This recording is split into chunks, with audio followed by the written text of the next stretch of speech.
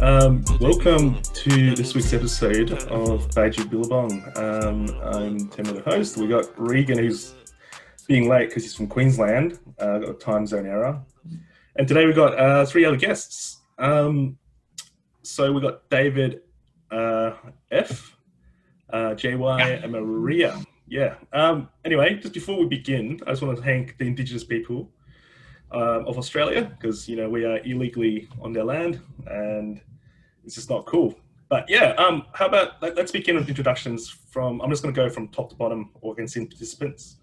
David, yeah, do you want to just introduce yourself and where you are? Yeah, sure. Thanks for having me on. I'm David. I'm from the U.S. Been in China for about 9 years now.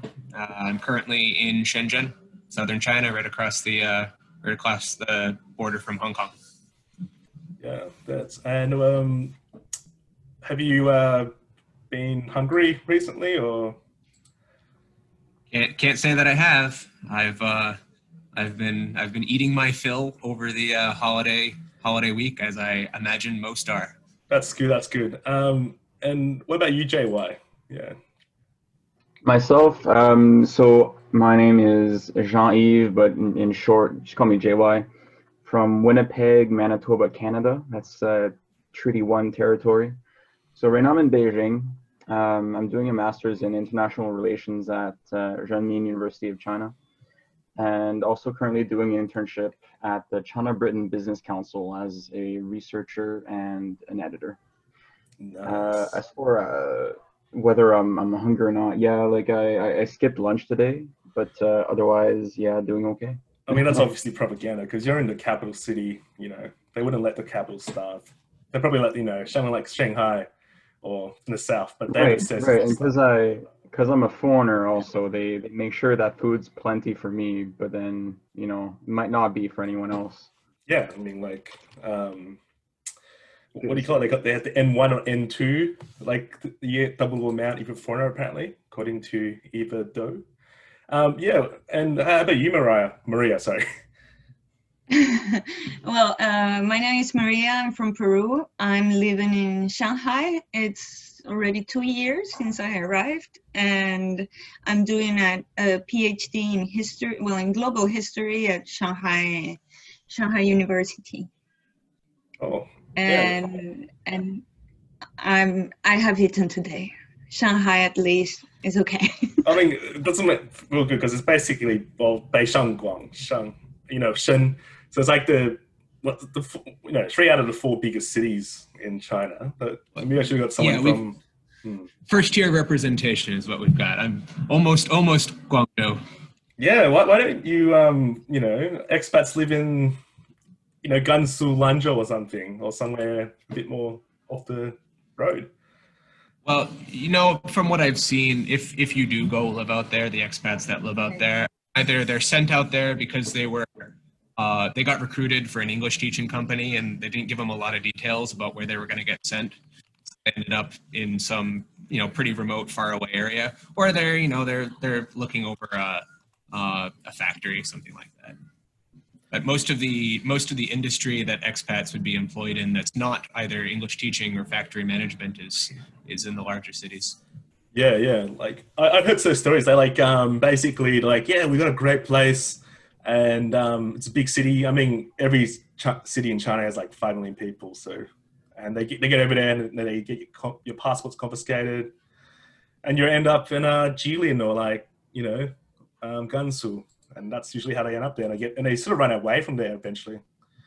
I had a friend from the UK who arrived in her first tour in China, and they told her, you're in a big city in Western China. She was going to Lanzhou. She didn't know, but she arrived. They put her on a hard sleeper train for. It was an overnight trip. What year was this? Yes, this was 2009. It was a while back. I don't know if you could get away with that now. That would hurt. I don't think you can even get those on those trains anymore if you're a foreigner. Can you?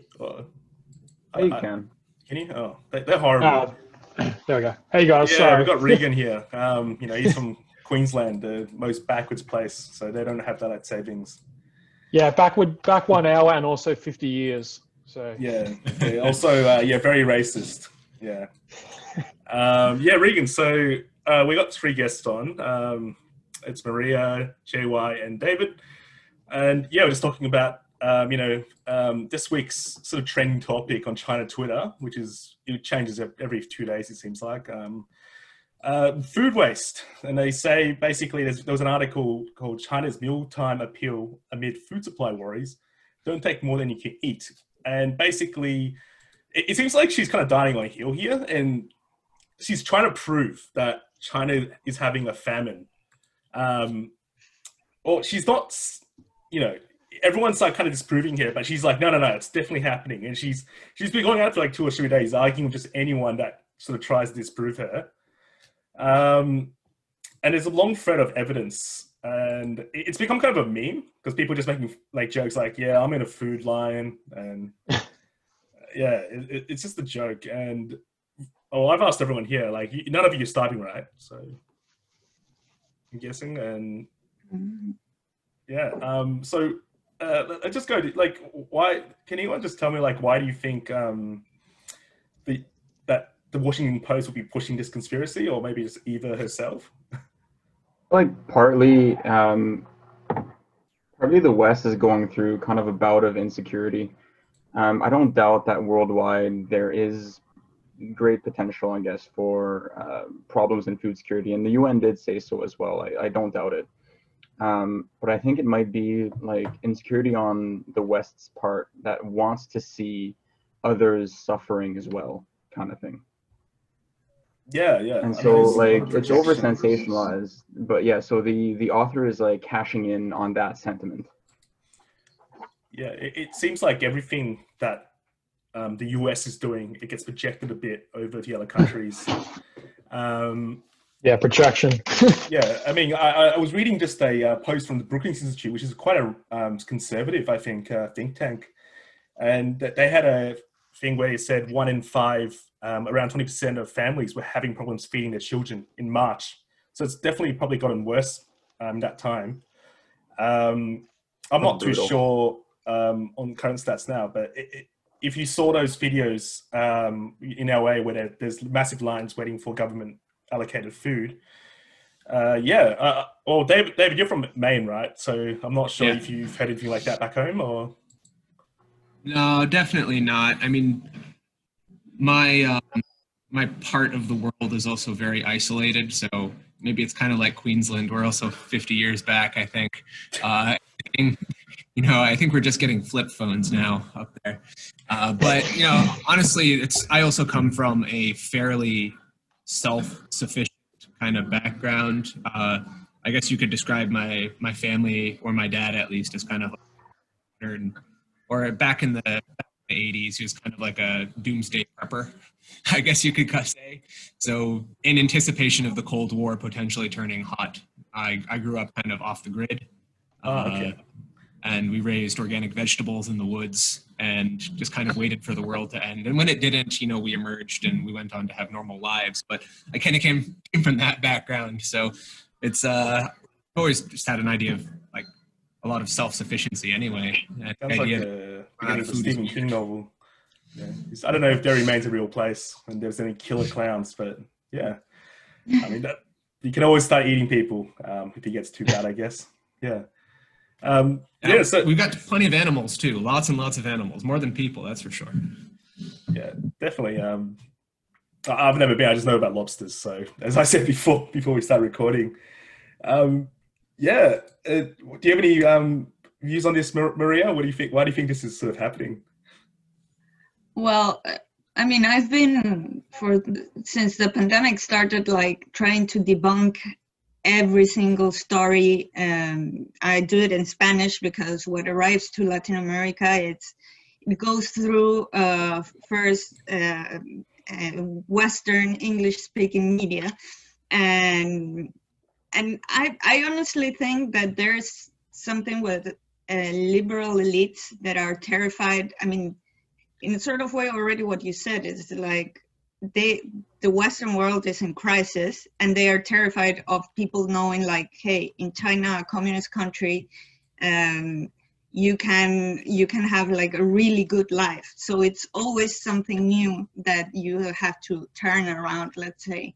And it happens, it happens in the US, that let's say it's the hegemon in the world, but also I can tell you Peruvian liberal elites, that Peru is nothing important in the world, they are the same. They have the same reactions to anything related to China. So it's like elites trying to defend their system and their position of power, and it's one after another. I mean, it sometimes it's exhausting. Yeah, it is pretty exhausting. I've seen quite a few translations. I'm guessing because the Monroe Doctrine, Peru, South America, the US would try to probably push their influence there quite hard, right? Yes, actually in the last 20, 30 years, China has become like the main economic partner for many countries in South America. However, the US still has like political influence, and especially national elites are very much, let's say, culturally and connected to the US. So they still have a lot of power. So it's an extension of the Monroe Doctrine. Okay. Is the current ruling government more pro-US or pro-China? Well, a few weeks ago, the US Embassy in Peru tweeted something that turned out to be a lie, and related to some Chinese boats that were really near the coast, already in Peruvian territory, and it actually wasn't true. There was like a huge dispute between the two embassies.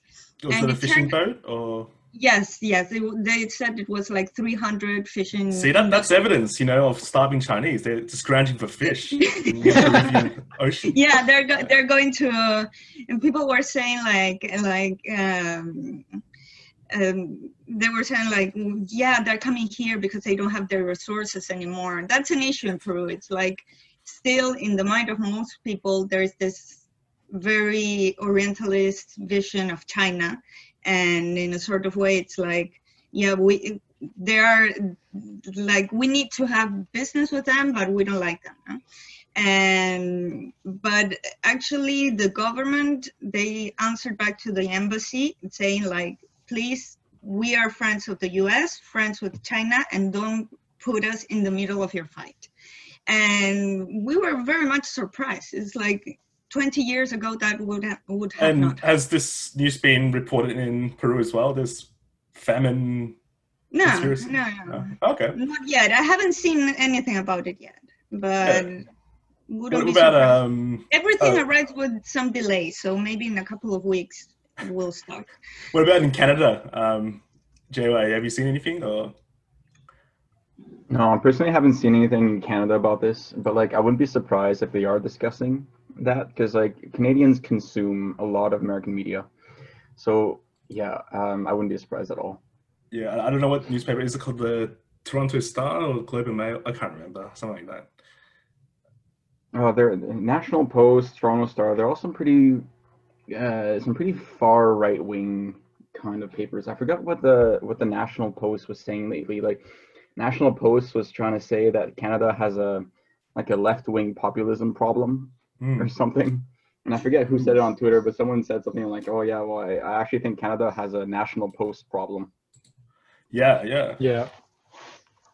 I didn't even know that Canada was kind of very conservative until recently. I've just been seeing what they've been doing to, Indigenous people, and yeah, it's quite eye-opening. It just shows that all settler states have that issue. I feel like usually we talk about Canada, I mean, unfortunately or perhaps unavoidably, we talk about it in reference to its large neighbor to the south, right? And so compared to attitudes in the US, it does seem like Canada is more liberal. But then when you look at it in a vacuum, outside of a comparison directly with the US, maybe you see something different. Yeah, exactly. No, like Canada has very effective propaganda in that way. They're always seen in relation to the neighbor to the south, so they're never really seen as the kind of like the aggressive country, but 100% Canada would, position snipers if ever, and like at most protests. And there were protests earlier this Really? year, right? Protests against oil pipelines, and at some point, indigenous protesters had blocked railroads and things like that. And they actually had Canada snipers positioned before. snipers, then they were ready to shoot if things ever, if they got pushy. So Canada is 100% ready to shoot. I don't see them as being really any different from the US in terms of their own domestic policy. But Canadians, want to see themselves as all high and mighty, and they look down on their neighbors to the south, but they're really not that different. Yeah. It's the same as Australia. We I mean, and New Zealand, I guess. I guess New Zealand is Canada to Australia, but we all have our oppression of the indigenous. New Zealand's a bit better. I mean, they at least give, there's that constitutional representation for the indigenous in some way, and because they have a treaty, Yeah. Yeah, because the Brits came over like, oh, these guys can, they're actually fighting back, while they were just massacring indigenous people in Australia. Yeah, so it's just shocking state of affairs. But I'm not sure if you all saw that piece of information that Eva posted where she was like, there were kids apparently sending photos back to their parents to show them that they've had the plates cleaned up. I mean, I talked a bit of JY about this before we started recording. And, we were talking before we recorded, and I was saying that I don't see it as being any different from assignments you would have as a kid at elementary school, where they would teach you good habits to have as a kid, and then you're supposed to go home, take pictures, and then bring them to school to show everybody that you've learned good habits and type of stuff. It's not very different from that. I don't see why that could be turned into, or how that could be turned into such a negative thing. Yeah, it's only through the Orientalist lens that looks oppressive or something. Because same in Australia, so much of that stuff. I remember as a child having sort of recycling projects, showing that we're sorting our rubbish into sections and stuff like that, and proving that we're not proving, but showing that we're saving water and all those sort of things, But when you put words like regime and authoritarian around a story in China to the outside world, they can do a pretty good job of sending. Did you have the Anzac Day thing as well, Rizzy? They're like, oh look, we tried to invade Turkey for England. This is so proud. First time our country spilled blood. And I'm just like, this is not cool, man. It's so boring. And they're like, yeah, does that. Thousands of us rushed up and died on the hill. Great. Literally dying on the hill. So it's just it's a thing you see in schools, and I don't know what's the big threat. So I'm here finding out the first time that what I've been taught at school in Canada was authoritarian behavior. I was being indoctrinated by Canada to recycle and save water and stuff like that. Yeah, that here would be like, oh yeah, it's everything that we do in our countries. When it comes from China, it's just like, yeah, poor people. I don't know if you guys read a previous piece, not from this journalist, but from the one from The Guardian. The Guardian. Yeah, it was a piece from Lily Kuo, and she portrayed the whole thing as they are not letting people eat what they want. And, oh, and really? Now it was a few weeks ago. Oh, Lily Kuo, yeah, she used to follow me because she thought I was on her side. Yeah, she's a bit... They're all Taiwanese. Have you noticed? This is the DPP propaganda. These bastards. I'm trying to look it up. Yeah, and so that Lily Kuo article from The Guardian, that's pretty much been reprinted in ABC News. And they always reference The Guardian as the source. And then I haven't looked at some of the commercial media, but I'm sure they've been pushing the same thing. And you know, for the average Australian, without any knowledge of of China, without that context, you could very easily fall for it. You know, it's only not everyone has someone debunking them on Twitter. Yeah, as I said, like one of my mates, he got a tattoo of Peppa Pig because he saw some fake news that Peppa Pig was banned in China, and he went to Shanghai and tried to show it off. And Oh my God. everyone just looked at him funny. It's like, why are you showing me this Peppa Pig tattoo? Now he has his stuff. Yeah. And like, if you ever watch TV in China, that's like one of the most popular children's show, right? Like, Oh, it's so incredibly popular. yeah, it's just that's how stupid like some Australians are. Like, now he knows now because like he got laughed at in China. It's like you're playing a game of telephone, right? You know, the game where you get the secret word and you turn to your friend and you say it in there and they pass it on to the next partner, right? And it goes all the way down the line, and then the last person tries to repeat the phrase back. And of course, it's been distorted throughout the way. But also, like the news, it's not some nonsensical phrase.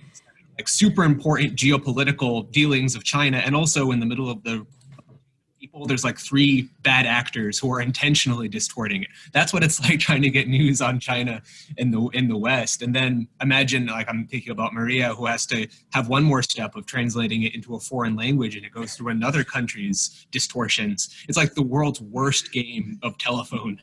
We call it Chinese whispers in Australia. Yeah, that's what I was going to say. So that's actually quite apt. Like another point about how they always try to distort everything authoritarianly, as you said, Maria, sorry. So there was I know The Guardian last year, and they talked about how it was like an eco dictatorship. I also literally quotes at that with recycling laws. Oh my God. What? Yeah, they called the recycling laws a sort of eco dictatorship. Shanghai grapples with strict new recycling laws. Oh, I think I've fines seen and that, social credit penalties face people violating complex waste sorting rules. I mean, I saw a lot of memes about it because apparently there's like 5 or 4 bins. That's quite complicated. And as you said, like, yeah. You just go downstairs and you find the local like shushu or ai who has appointed themselves king or queen of the recycling zone, and you kind of helplessly dump your stuff in front of them and say, I don't know what it is. And they say, because they stand there all day long sorting the trash for you anyway. Oh, so they actually have an employed person. It's not even a fully employed person, but we're talking about retirees with little else to do. So they just cycling. The thing is they're sorry, David. Go ahead. Yeah, they're a part of like what's called like the Jiedao Banshi. So like they're part of like the streets level organization. So like they are technically like volunteers of sorts, or at least that's what the I've lowest seen. Member of the party. I've done like work with them before, so I've seen like they would be posted to observe and make sure that people are properly sorting trash and stuff like that. Like there are others like who are there because by recycling plastics and stuff, they can get like a little bit more money out of it. So there are those who are not actually volunteers, and then there are those who are actual volunteers. Oh, okay. So people don't know, Jiedao Banshi was like, as Joey said, the street level. So the equivalent of that in the rural area would be sort of the village level cadres. They're like the lowest rank. Sort of anyone can be it as long as you're in the party. That's interesting. I didn't know that the Communist Party was part of it. But it's just funny because the Guardian's trying to make it look like, oh, how dare China's recycling helping promote, eco environmentalism in China, in one of the biggest cities. I was in a debate with someone who was claiming, right, that like this whole thing was causing anxiety, and this BBC article was saying that people were like super anxious about this new policy and that they were super worried, which is just absurd because it's not that difficult to be sorting trash into 4 bins, and even then, like there are no real consequences. Yeah, they're always making these jokes about China being just like the biggest polluter, and Chinese people also being really good at maths. Now that apparently Chinese people find it hard to sort rubbish between 4 bins.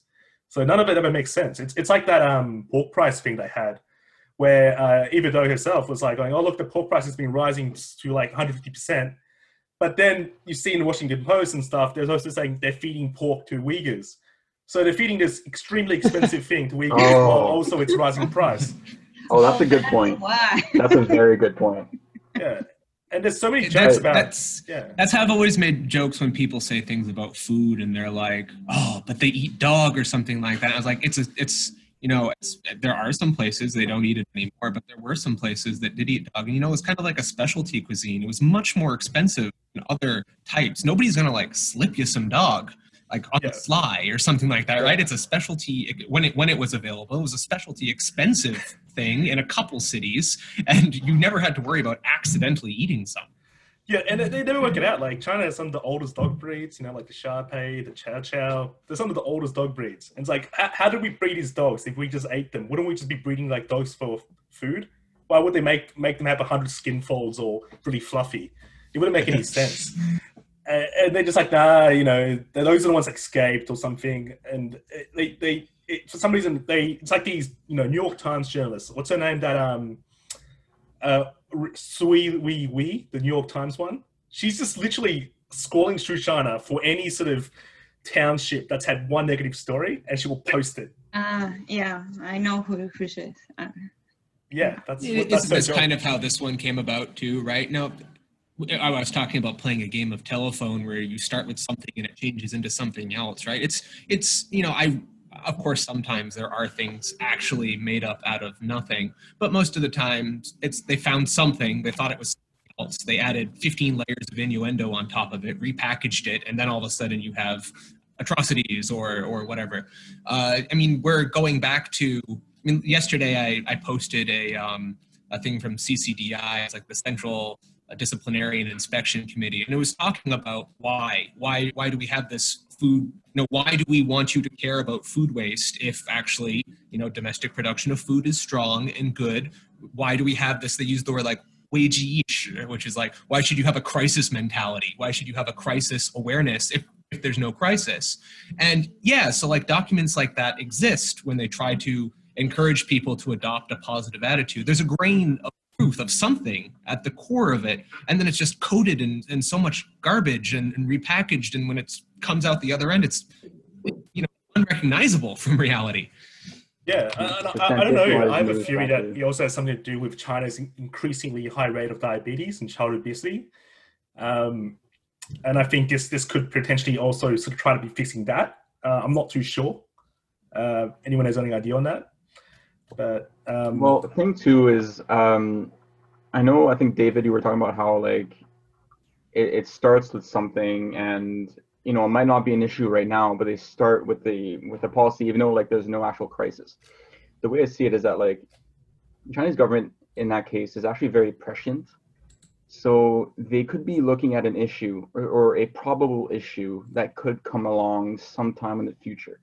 So while I feel like a lot of these liberal societies in the West, they might like only deal with an issue once it comes right at your doorstep.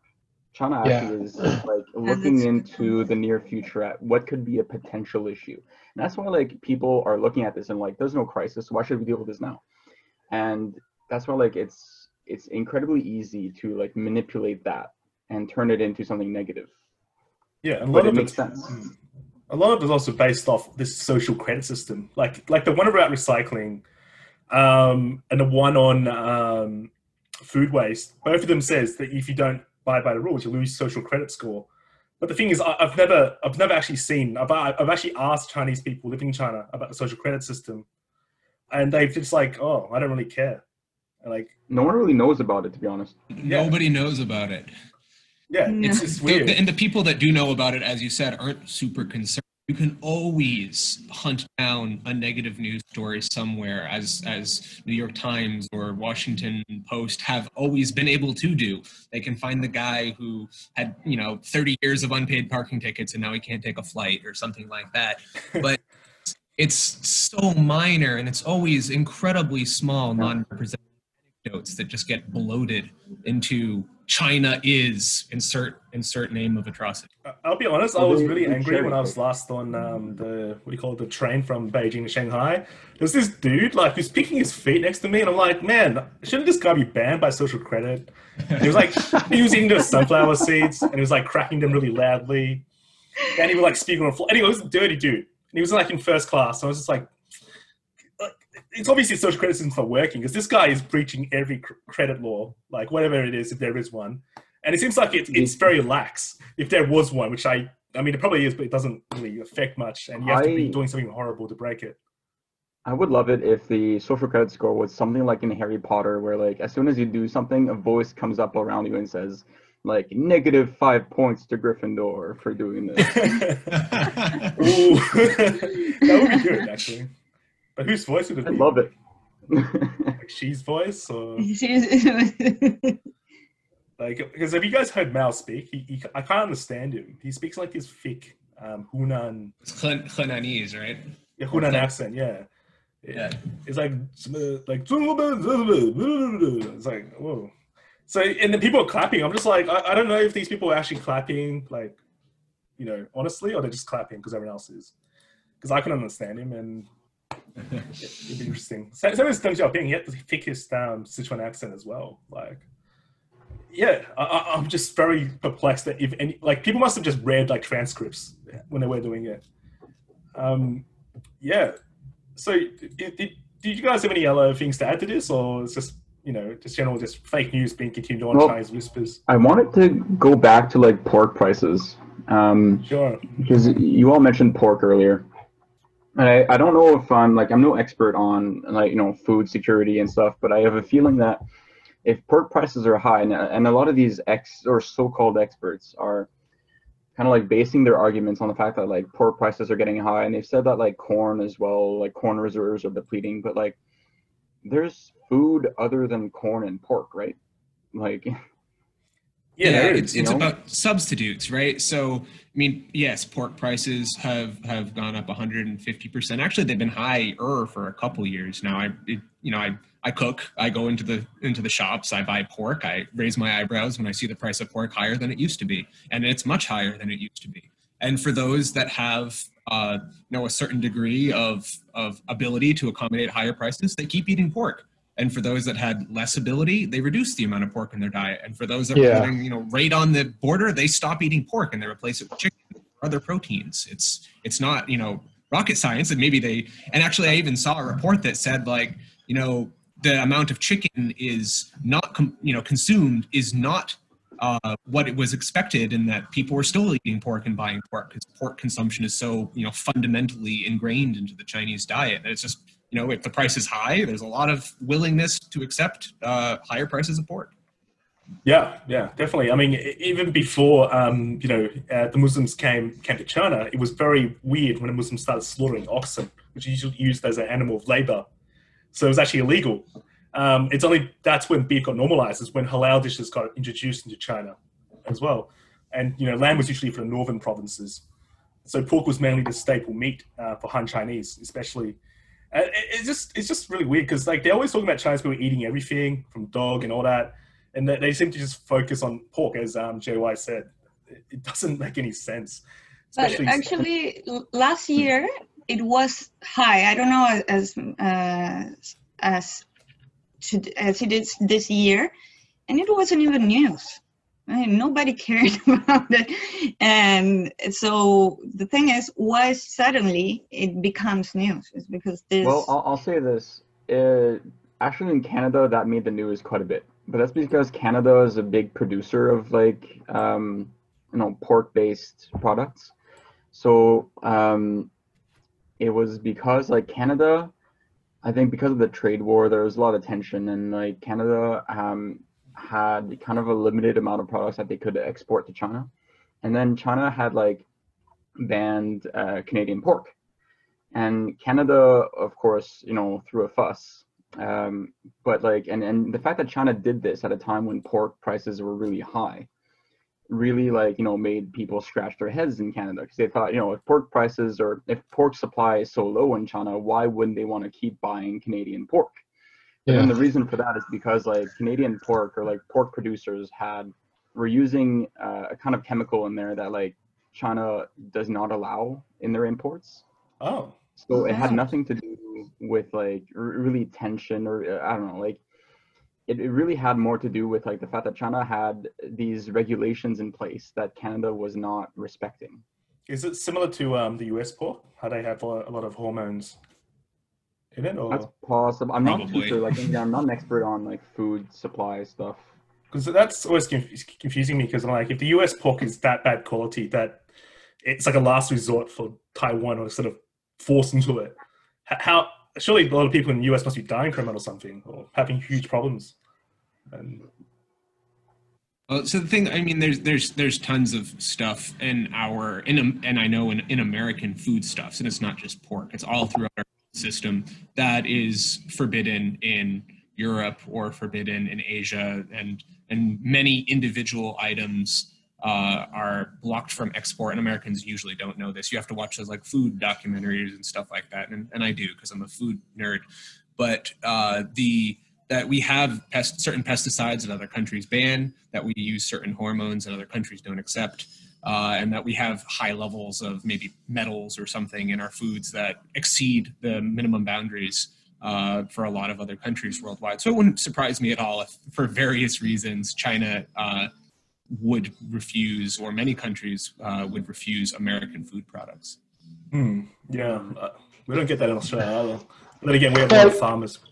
So the African swine flu story was kind of big in Australia because we have, there's like a running, I guess you'd call it a meme within sort of right-wing or even just mainstream Australian thought. And that is that we export the best produce, be it animal products or fruits and vegetables, and then we import the shitty stuff. Because you can easily go to a Australian supermarket and you'll find Chinese garlic. I'm not sure why it's cheaper. I guess it's the labor and stuff. So, and then the big thing is with the meat. And I remember seeing lots of comments about Australians being genuinely terrified that this African swine flu infected Chinese pork was going to somehow make it into Australian supermarkets. So, yeah, I do remember that story being everywhere in Australia. It's just Australia, I think. Remember that article I retweeted about the Chinese trains? And it's like, dude, we already use like Chinese everything in Australia. Like, yeah, but I think, and then when this, COVID came along, and then the connection with animals and stuff as well, possible connections with animals, I think it maybe confirmed a lot of prejudices that Australians carried about. In Melbourne, they were talking about the bats and killing all the bats in Melbourne because we've had bats for like hundreds of years, just flying every night. And after that, everyone's like, "Oh my god, the bats are coming! Gotta run!" It's so stupid. Like he hasn't done anything for this long. The bats haven't killed us yet. Why would it suddenly start killing us? It's not even confirmed it's from bats. But yeah, in a situation where the China has to kill off 40% of its swine herds because they've potentially been infected with African swine fever. And why wouldn't potential exports to Australia just drop off a cliff? Yeah, exactly. Pork for themselves at that point. Yeah, exactly. It'd be so expensive by then for Australians. Yeah, and that too. Yeah. I don't know. Australia's just very xenophobic. I think probably JY can understand. It's kind of like Canada. It's very similar. Yeah. We just import a lot of Chinese students and we export useless education, like Jordan Peterson level crap. And right. Yeah, that's then we hate on them, and which is just so fucked up. Yeah. I do think Canada is very similar to Australia in that way. Like it's been a very under the surface for many years, but it like has surfaced, especially this year, and it's been appalling. Yeah, basically every house or every piece of property a Chinese person buys, it goes on like news. It's like, oh my god, a Chinese person bought a random house in Melbourne. This is taking over our country. And if you actually look at the numbers and prices, most of the land's actually bought up by American companies, not Chinese. So it's not even Chinese people driving out the prices. Yeah.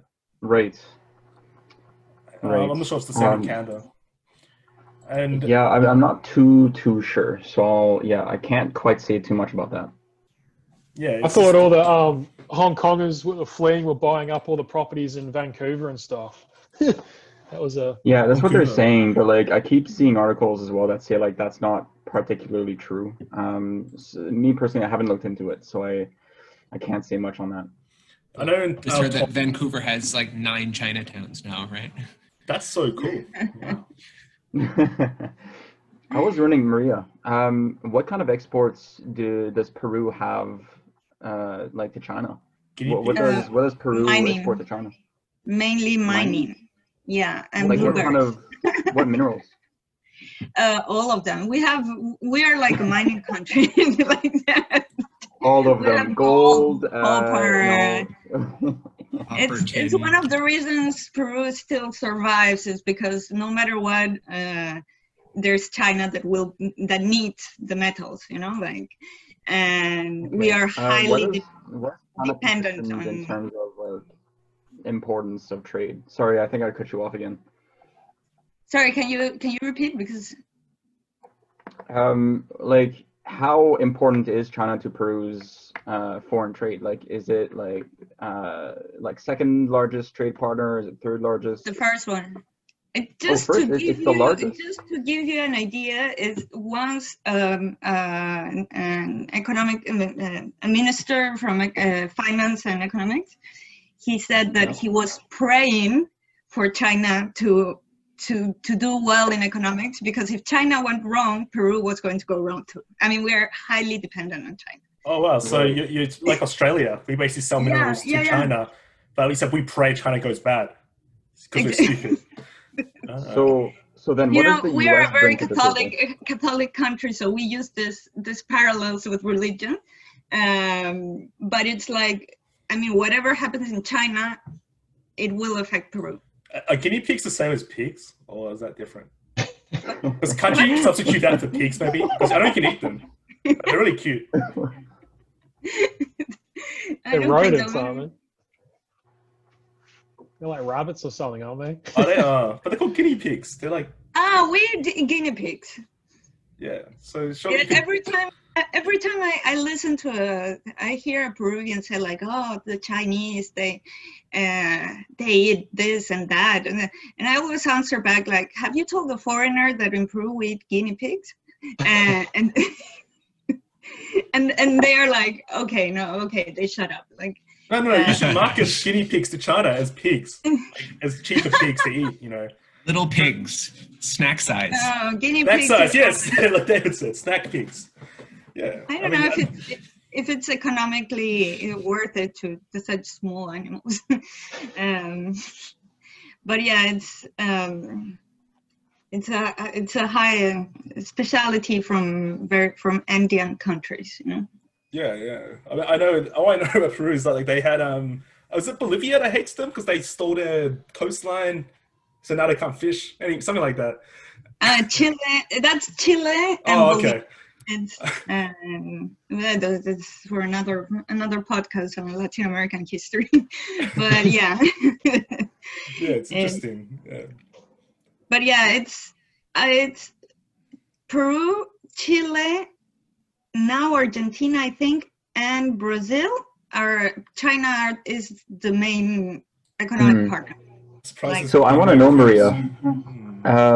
So then, if China is Peru's most important trade partner, then what does the U.S. bring to the table? Why is the U.S.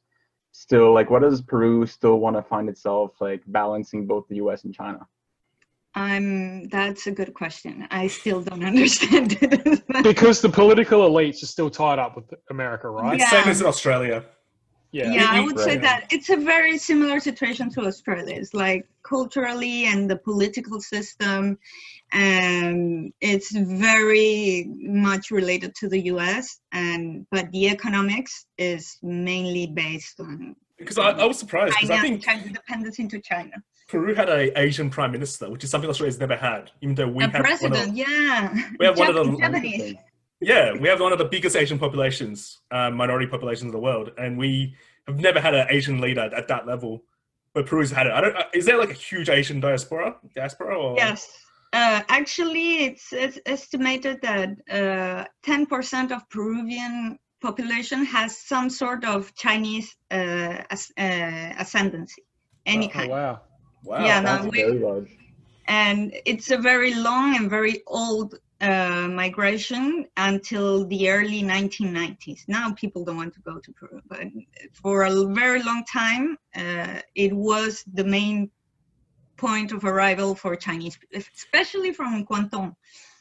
Oh, okay. 90% go from Guangdong. I mean, I can understand Canada signing the US because they're literally right next to America. I mean, especially David is in Maine. You can probably just walk over. It's a huge place, I heard. But no, I'm on the border with New Brunswick. Actually, it is in fact a walkable. I'm way up there. Oh, you're pretty close. Wow. what city is that? Is that like is that in Arcadia? The closest, there's no cities on my side of the border, but the closest city on the Canadian side is probably Edmundston. Is that near Derry? Or? Or we go Quebec Quebec province is an hour drive from my part of Maine. So vacationing and that part, and it's something that high schoolers would do because the drinking age is lower over there. Yeah, that's so weird. How America's like really obsessed with drinking culture, but yet they have such high ages. It's so because obvious. I think we have such high ages. I think it breeds demand for it. We want what we can't have. Yeah, I also noticed that you guys actually have ranked, like some kind of weird ranked voting system compared to the other states, where you actually can have you split your preferences during the presidential election, kind of like Australia. Yeah, well, for it was recently implemented for our governorship, actually. Instead of you go through, all the candidates get to participate, and then whoever gets, I think it's the top 3 candidates, go into the second round or the finals, something like that. Is that some Canadian influence, or? I don't know. Maybe I believe it is pretty unique among state voting systems. But then again, I haven't lived there for a long time, so I might be just not up to date on the most recent developments. Yeah. So just back on Lily Kuo for The Guardian. So I had to read through her last 15 articles for the last 3 months. She's not had one possible positive article about China. No. Out of her 20 articles, now I'm reading the headlines, every one of them is negative. If you live in her world, from her headlines, you think everyone in China is being arrested, everyone's starving, and they're just mass repression, and everyone's just, being forced. Everyone in China's evil as well. This thing called revenge travel to boost their economy. Yeah, that one's mental. What's that about? I've never even heard of it. Yeah, and I think there is a thing. I know this sounds like I'm anti-Taiwanese, but I'm going to go very China-watchy here. I dated a Taiwanese girl for 4 years. So there's a lot of bias from Taiwanese people, especially DPP or younger people populations, against Chinese, the viewpoint of China. And, so is Eva, and it's just not cool if they keep, letting, it's like letting, how do I say? What's a very enemy country of Australia? Actually, no, everyone hates Australia in some way. Oof, join the club. Oh, really? Well, hate Australia too? Why? Is there a rivalry between New Zealand and Australia? Yeah. In sports, I guess. That's about it, though. No, Australia, Okay. I know our enemies are say, inverted commas, Muslim countries, I guess that's the... Even though we have less 1% population. Yeah. But just on the point of what Lily and Eva are writing, I guess their Taiwanese heritage probably does have a bit to do with it, but I wonder if they are being given these particular jobs. Like the Washington Post, it's the mouthpiece for the American political class, I guess. Bezos. Yeah. Yeah, So the liberal left-wing American class, especially, they're yeah, and that's what makes it so dangerous. Especially Lily Kuo. She's in the Guardian, which growing up, I sort of took as a left-wing publication, but it's totally imperialist. Definitely now, if it hasn't always been. Well, what is really apparent is the difference in how they cover things domestically versus internationally, and how a very liberal perspective really align with a lot of the things that I believe domestically, but you apply that same worldview or framing to an international like worldview, and all of a sudden I'm like, this is just garbage. I can't agree with any of this. Yeah. Oh, sorry. Yeah, it's interesting to do that. I guess, and the BBC as well. Yeah. Sort of slides into that. And I think that's how they get us. And I think the ABC in Australia, as we see it, is it holds, right-wing governments to account, but it just constantly sending us right-wing imperialist messages from the outside world. So yeah, I mean, I remember I had a coffee with Rowan Cullick. He was the China correspondent for the Australian newspaper, and he just started telling me this theory because he's like he did his bachelor's degree at Exeter University in theology, and his theory was that he's going to be in China to promote the new kingdom of heaven that's going to rise up. Oh, he's like a super Christian guy. Yeah, but you look at all these articles; they're all like Chinese oppressing students, Chinese students oppressing Christians. Yeah, sure, there's probably repression, but it's just really weird how there's a lot of sort of this Christian vibe as well from a lot of these journalists, have you noticed? And Drew Pavlo as well. He's now a socialist Christian recently.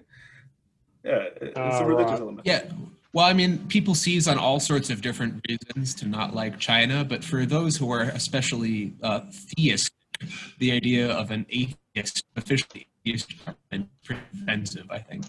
Yeah, I mean, look at Adrian Zenz. He's. I was thinking about him.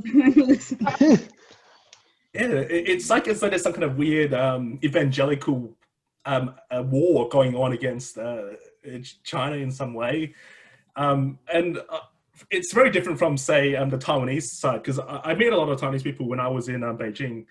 I guess it's because it's Canada's overseas Chinese community. And it's really weird because they always assume, because I'm from Australia, that I would really hate China. They were just like, oh, hey, we're getting sore. Like, they're like, Chinese people are so dirty. And he was telling me all this stuff about it. I'm like, your dude, Taiwanese accent. Yeah, I know. And it's just like, it's so annoying how they do it. I'm like, but dude, you've lived here for like 10 years. Why are you saying this? And your whole life's sort of devoted to China. And they just can't really explain it, like, well, you don't understand, I might be living my life here, but I really hate China. I'm like, why? It's like, well, I think they're evil. It's kind of like China watches, but not. Yeah, it's just very... Yeah, anyway, I still do think it's mostly projecting your own insecurities on someone else, that kind of stuff. Yeah. Like, even when I go to Taiwan, there's just all these kids, they would bring up to me like, oh, you're always welcome here, Timur, because you're from Australia. But if you're, but who's not welcome? We don't want mainlanders because they're dirty and they spread disease. And I'm just like, what? Why would you tell me that? Like, out of nowhere. I didn't even prompt it. It's become a part of their personality. Yeah, it's basically part of their identity to hate on Chinese people. It's so... Yeah, their identity is we're not mainlanders. Yeah, and that's why I'm like, how could you have, I'm not saying Lily or Eva, but judging from the articles where every article is just like hating on mainland people, I'm like, this, it sounds like that kind of bias. This kind of bias has been going on for a very long time. Like, doing research, I guess, before doing this show, I was reading an article from the New York Post from like 1987 or something, and it's crazy to see how they really cherry pick people they talk to I guess to push their own kind of twisted point of view on things. Particularly in 1987, they're talking about how pork prices, again, they were super high back then, and the government apparently was they announced that they were going to ration pork. And I'm not going to say that there wasn't food security issues back then, because I think Carl Jha himself also said that he had gone through some food rationing stuff in the 80s. But what the New York Post had done is they had specifically quoted this one man that they interviewed who was saying that people on average eat about 2 to 4 pounds of pork per month, but that he himself eats about 10 pounds of pork per month. And so he's like, so what am I going to do now? Am I just supposed to starve? Guess I'll starve.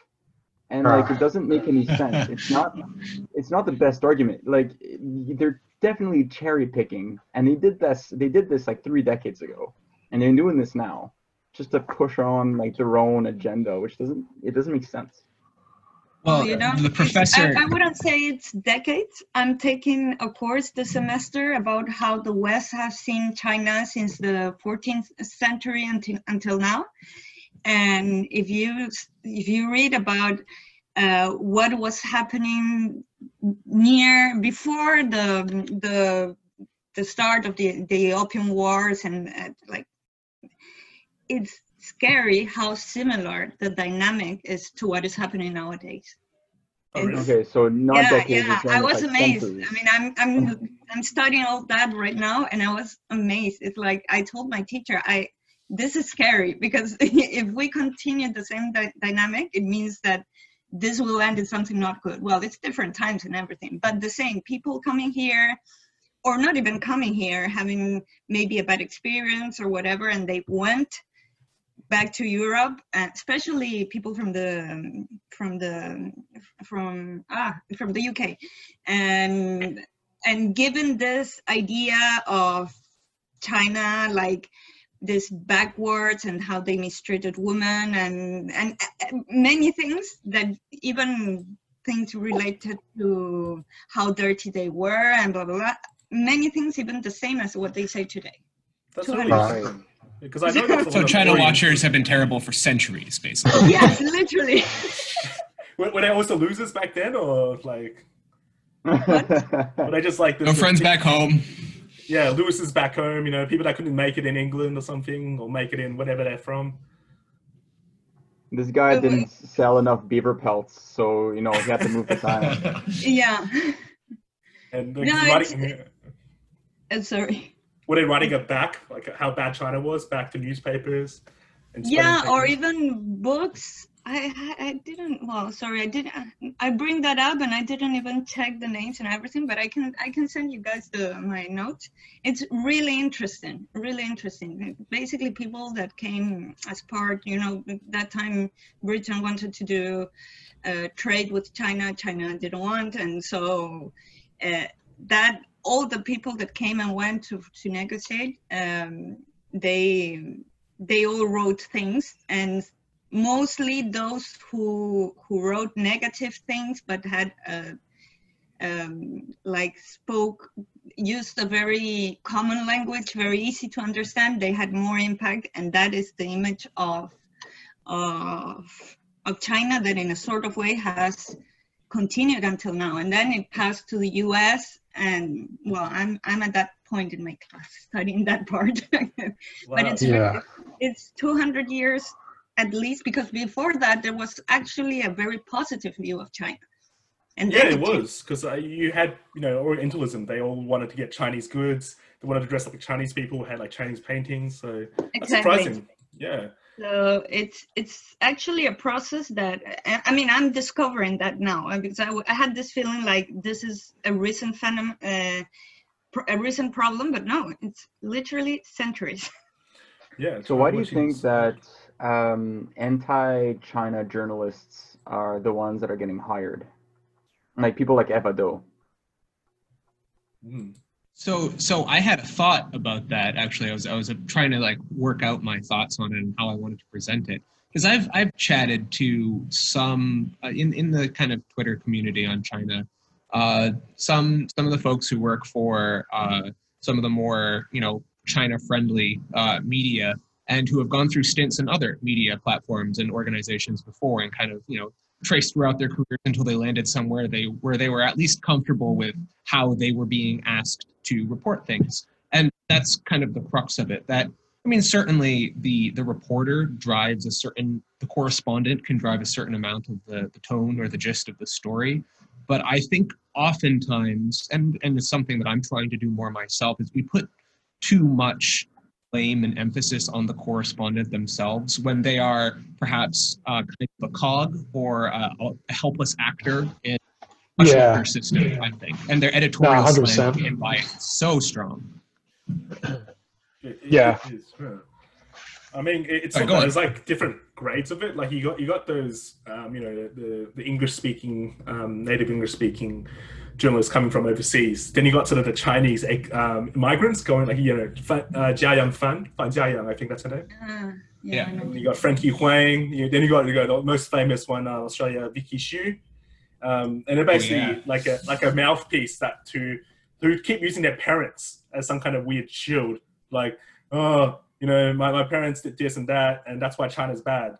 And it's I don't know how quite to put it. Yeah. I always wonder, and I think we've talked about this maybe before, but putting Asian women out there to do the dirty work. I mentioned this just yesterday to Timur, actually. Oh, I don't want to comment on it because, you know, that would have made me look sexist. You know how there's a lot of people saying you're talking about Asian MRAs? I'm like, if I said that, how come, you know, you put it out? A lot of these very anti-Chinese. So I'll say it, right? Yeah. I'll say that, like, yeah, there are the overseas Asian diaspora. Apparently, at least to my eye, very few of them are working in mainstream Western media for whatever reason. And maybe there are, and they're much low key, or maybe they're not very active on Twitter for whatever reason. Maybe the numbers are actually even, and I'm just not seeing it. But it seems like all of the majority of the overseas voices on China in Western media are. Yeah, it is. I'll be honest. There is some kind of weird. I think, especially with Vicky Xu, she tries to sexualize herself very heavily to appeal to the Australian audience. I think that's a different matter. The reason I brought it up was because I think they know that these people are going to cop all this abuse. So they, you know, if you're the male editor of a large newspaper, you might give your male colleague something a bit cruisier, I guess. I've noticed in Australian politics, whenever a government's about to go to shit, they quickly promote a woman into a position to cop all that abuse. And then, so on that note, I wonder if also they know that's going to happen, so they can, when say Eva Dou gets criticized, they can possibly say, oh, you know, this is just sexist, you know, this isn't real criticism, which, to be honest, some of the Chinese nationalists on Twitter don't really help with. But yeah, I think that's something to keep in mind. That's true, because Fergus Ryan and I had a bust-up. Fergus is the analyst at ASPI, and he instantly went and said I was a misogynist. And I asked him to find anything I said misogynistic, and he could not find anything at all. No. He just gave up and unfollowed me. It's like a theme of attack. But what do you think, Maria? Because, you know, you're actually a woman, and you might have a different perspective on why they... Well, more for being a woman, it's from the Spanish-speaking world, I would say that it's mainly men. So I don't know, maybe it's another dynamic. I was thinking that a lot lies on the editor more than the correspondent. There's a Spanish correspondent that he's one of the best, and sometimes he writes some pieces that are like really good, really analytical, and giving a good vision of what it's really happening here. And then sometimes he publishes things that you said, like, what happened to this guy? I mean, and then some Spanish friends have told me that actually the guy he gets paid according to each journal and for each piece that he writes. So it depends a lot on the editor at the end of the final result. And it can be like really different. You read one and you think that the guy hates China, and the other one you think that he's really happy here. And right. I mean, very different. So, yeah, I don't know if it's related to gender or if it's something, it's depression. It's the pressure from the journal and the editor to have. I have another friend that he has a he's doing some fact checking in Spanish. He's probably the only one doing it. And he was asked once to write a piece for a journal, and he was told by the editor that he was going to change some words because they needed the journal had a special orientation towards everything related to China. So I have a feeling. Sorry, you can continue, Maria. Sorry. No, it's how I see it.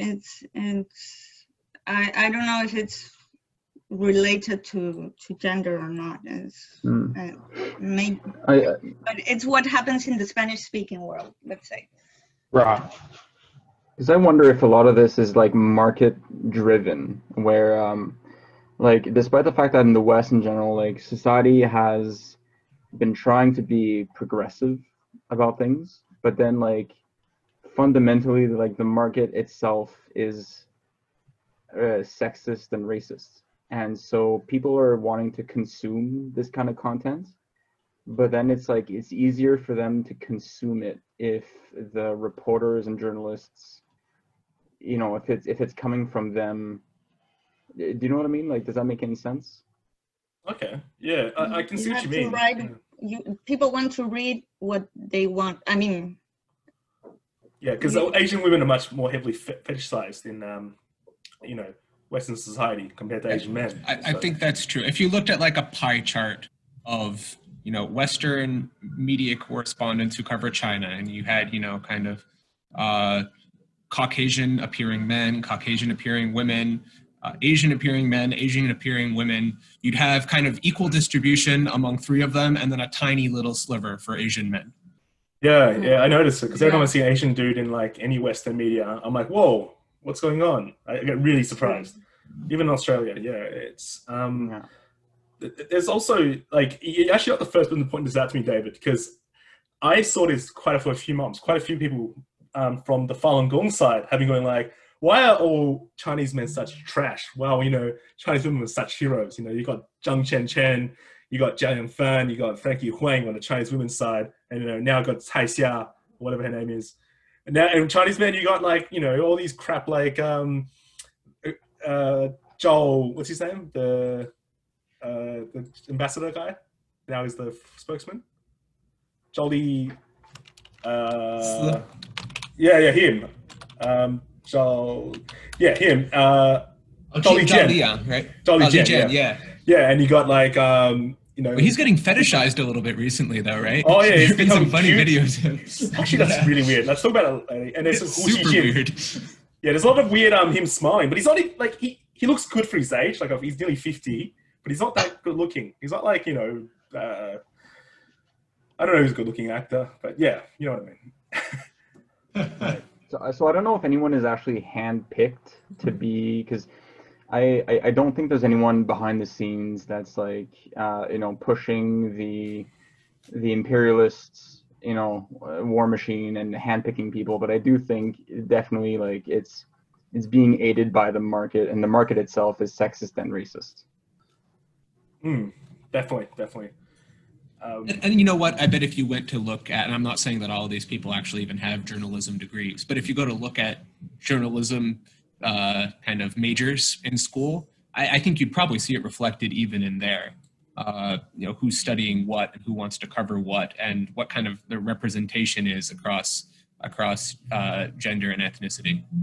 Yeah, definitely. And that's the difference as well in China, because I noticed that gender doesn't really matter as much in choosing a specialization, because especially with STEM, you have 50-50 in a lot of subjects. Well, in Australia, for years, yeah. I've been going into, you know, I'm in the energy industry, and we're meeting with Chinese, you know, and I was in the nuclear industry specifically, and I'm going to nuclear power plants and nuclear research facilities, like incredibly quote unquote nerdy places that you know, I think I know are heavily, you know, biased towards one gender in the U.S. and remarkably equal, kind of the split that we'd have in meeting rooms and the engineering staff. Yeah, it's actually that's another thing that I always wondered, like, how come there's no that sort of STEM gender gap in China or even in Iran, but in you know, in the Western Australia, you know, my sister is a neuroscience student, and she's the only girl in her class of 20 people, and that's how stark it has been for every year for her doing science. I don't know why this happens. That's another food for thought. But yeah, so I wonder if by the same token, are men pushed away from journalism? I don't know. Maybe not, but there's a lot of male journalists. Like you look at Chinese native journalists in China, like Michael Anti. You know, a lot of them are male, and there's also a lot of female ones as well. you got Wei Du and all that. So it's kind of balanced, but it's in the West, it's always female. So there's actually there seems to be more emphasis on gender roles for specializations in the West, if you get what I mean. Yeah. So we've gone on for an hour, and it was really interesting to have you all of you on. So we'll probably end here for today. Is there any last comments anyone would like to make, or? Well, I had a comment also related to all this correspondence, because I was thinking about it the other day. It's like they are all based in China, in different cities, and which country would allow to have so many journalists producing things that are, I mean, they're clearly not true, and in their own territory. I mean, in other places they would be kicked out for spreading lies. And usually people say like, oh, China this, China that, but they are here and they are producing all this. I mean, this last one about food shortage is just clearly fake news, not even playing with the fact. It's like, so also to take that into account when people criticize China is like, I mean, there are many things that you can criticize here, but not the ones that you're saying. It's like they are here and they can continue working and doing the same thing that they've been doing, even if it's not true. So yeah, good point. I mean, that to for reflection, it's like which country would allow what is happening here? I mean, UK Gov released a new report that you can't teach anything in the United Kingdom that would promote separatism or anything that's anti-capitalism. And it's funny because UK, a lot of their politicians seem to be non-stop talking about Hong Kong separatism. So very hypocritical there. And same as Australia, where Regan probably can talk about the rest of journalists, whoever that goes against the state. So I guess to get back on track and like as my own parting comment on the subject of the food crisis that's going on. A friend of mine from Shanghai actually came to visit me in Beijing this week, and we went together to a government-owned canteen for lunch. I think 2 days ago. We ordered a lot of food. He wanted me to try a bunch of different stuff. There's like fermented soy milk. We had lamb soup. He just wanted me to try a lot of different like local food in Beijing that maybe I wouldn't have the chance to try. And there hasn't been, like, I haven't seen any signs of anyone telling us not to order so much food. And did you get less food or more food? Like Eva said, it was that N1, N2 policy? No, I haven't seen any of this, to be honest. I haven't seen any of that. And like, even like just before our talk here, I did call him and I was like, have you seen, like you personally, have you seen any kind of signs or have restaurants been telling you not to order too much food? And he was like, bro, expletive. I saw that tweet, expletive. That's BS. I don't know how did they turn such a good thing into a bad thing? Expletive. Like, he was really funny about it because like he, of course, like from his perspective, this is definitely a good thing. It's a good habit, but somehow, the media turns it into a negative and just doesn't get it. Yeah. So that's all I have to say on the subject, like, I guess. Blame China. It's like China's building, railroads and a lot of infrastructure in Pacific or Africa, Pacific Islands as well. And every time they do it, it's seen as nefarious. It can't be anything good. Right. It's a master plan of world domination. Yeah. One plate at a time. Yeah. I would say my final thought maybe would be just that, I'm a person that's, big on both message and presentation, right? And a lot of the times there is something to the message, even as twisted or warped as it is after the correspondents have had their claws through it, that, there might have been an interesting story there. There might have been an interesting thought to have there. And if it was in the hands of somebody more nuanced deft or just intelligent sometimes, then there was maybe some really thoughtful thing to talk about, right? When we talk about, when I get back to the truth of the fact that China's got 20% of the world's population and 7% of the world's farmable land, like that's a real thing. That's a real problem. The idea that there is maybe, even if it's not here present today, in this exact moment, food scarcity, that there might be in the back of your mind some concern about food security, kind of just out there in the back of your mind. That's real. Like that's, if you're a Chinese government planner and agricultural planner and economic planner, you think about that stuff, of course. Now, what's the right way to treat that topic? China has a famine. No, like there's a much better way to talk about that topic and a more intelligent way to talk about it. We just don't see it. Yeah. I mean, it's just like the Uyghur story, like we talk about, there's definitely oppression towards, people of Uyghur descent, because, you're being forced to do education, but they're like, no, it's genocide. They're just killing all of them. It's just stretching it right. Like it has to be to the extremity, and you can't have any nuance at all. It's just, yeah.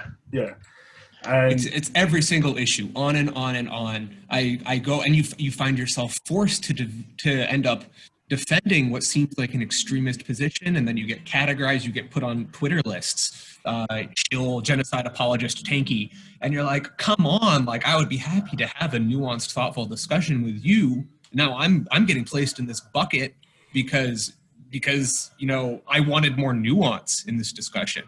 Yeah, look at Carl Zar. He's getting attacked as a genocide denier, and he's never denied any genocide. Yeah.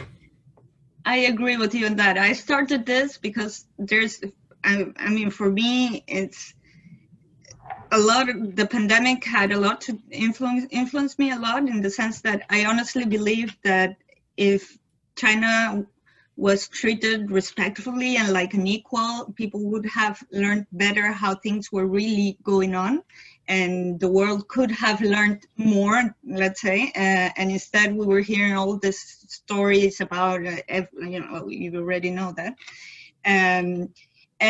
But my intention is not to be like, pro-China, is to have a nuanced debate, and I end up being this pro-Chinese defender and accused of, the last one was that I was a human rights abuser, and it's not my intention, but it's so polarized that you end up in the same in one bucket, as I think David said. That's right. That's basically, as you said, like a lot of this story reverberates a lot of Chinese, overseas Chinese. They never used to be political until they started seeing all the fake news and that's being spread around.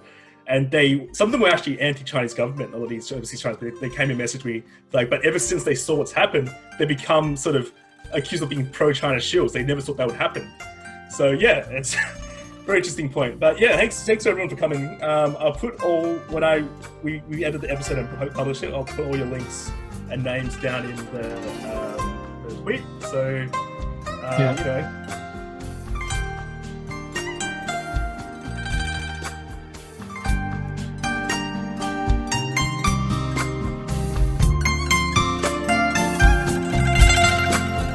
英雄花间意，歌曲人影稀。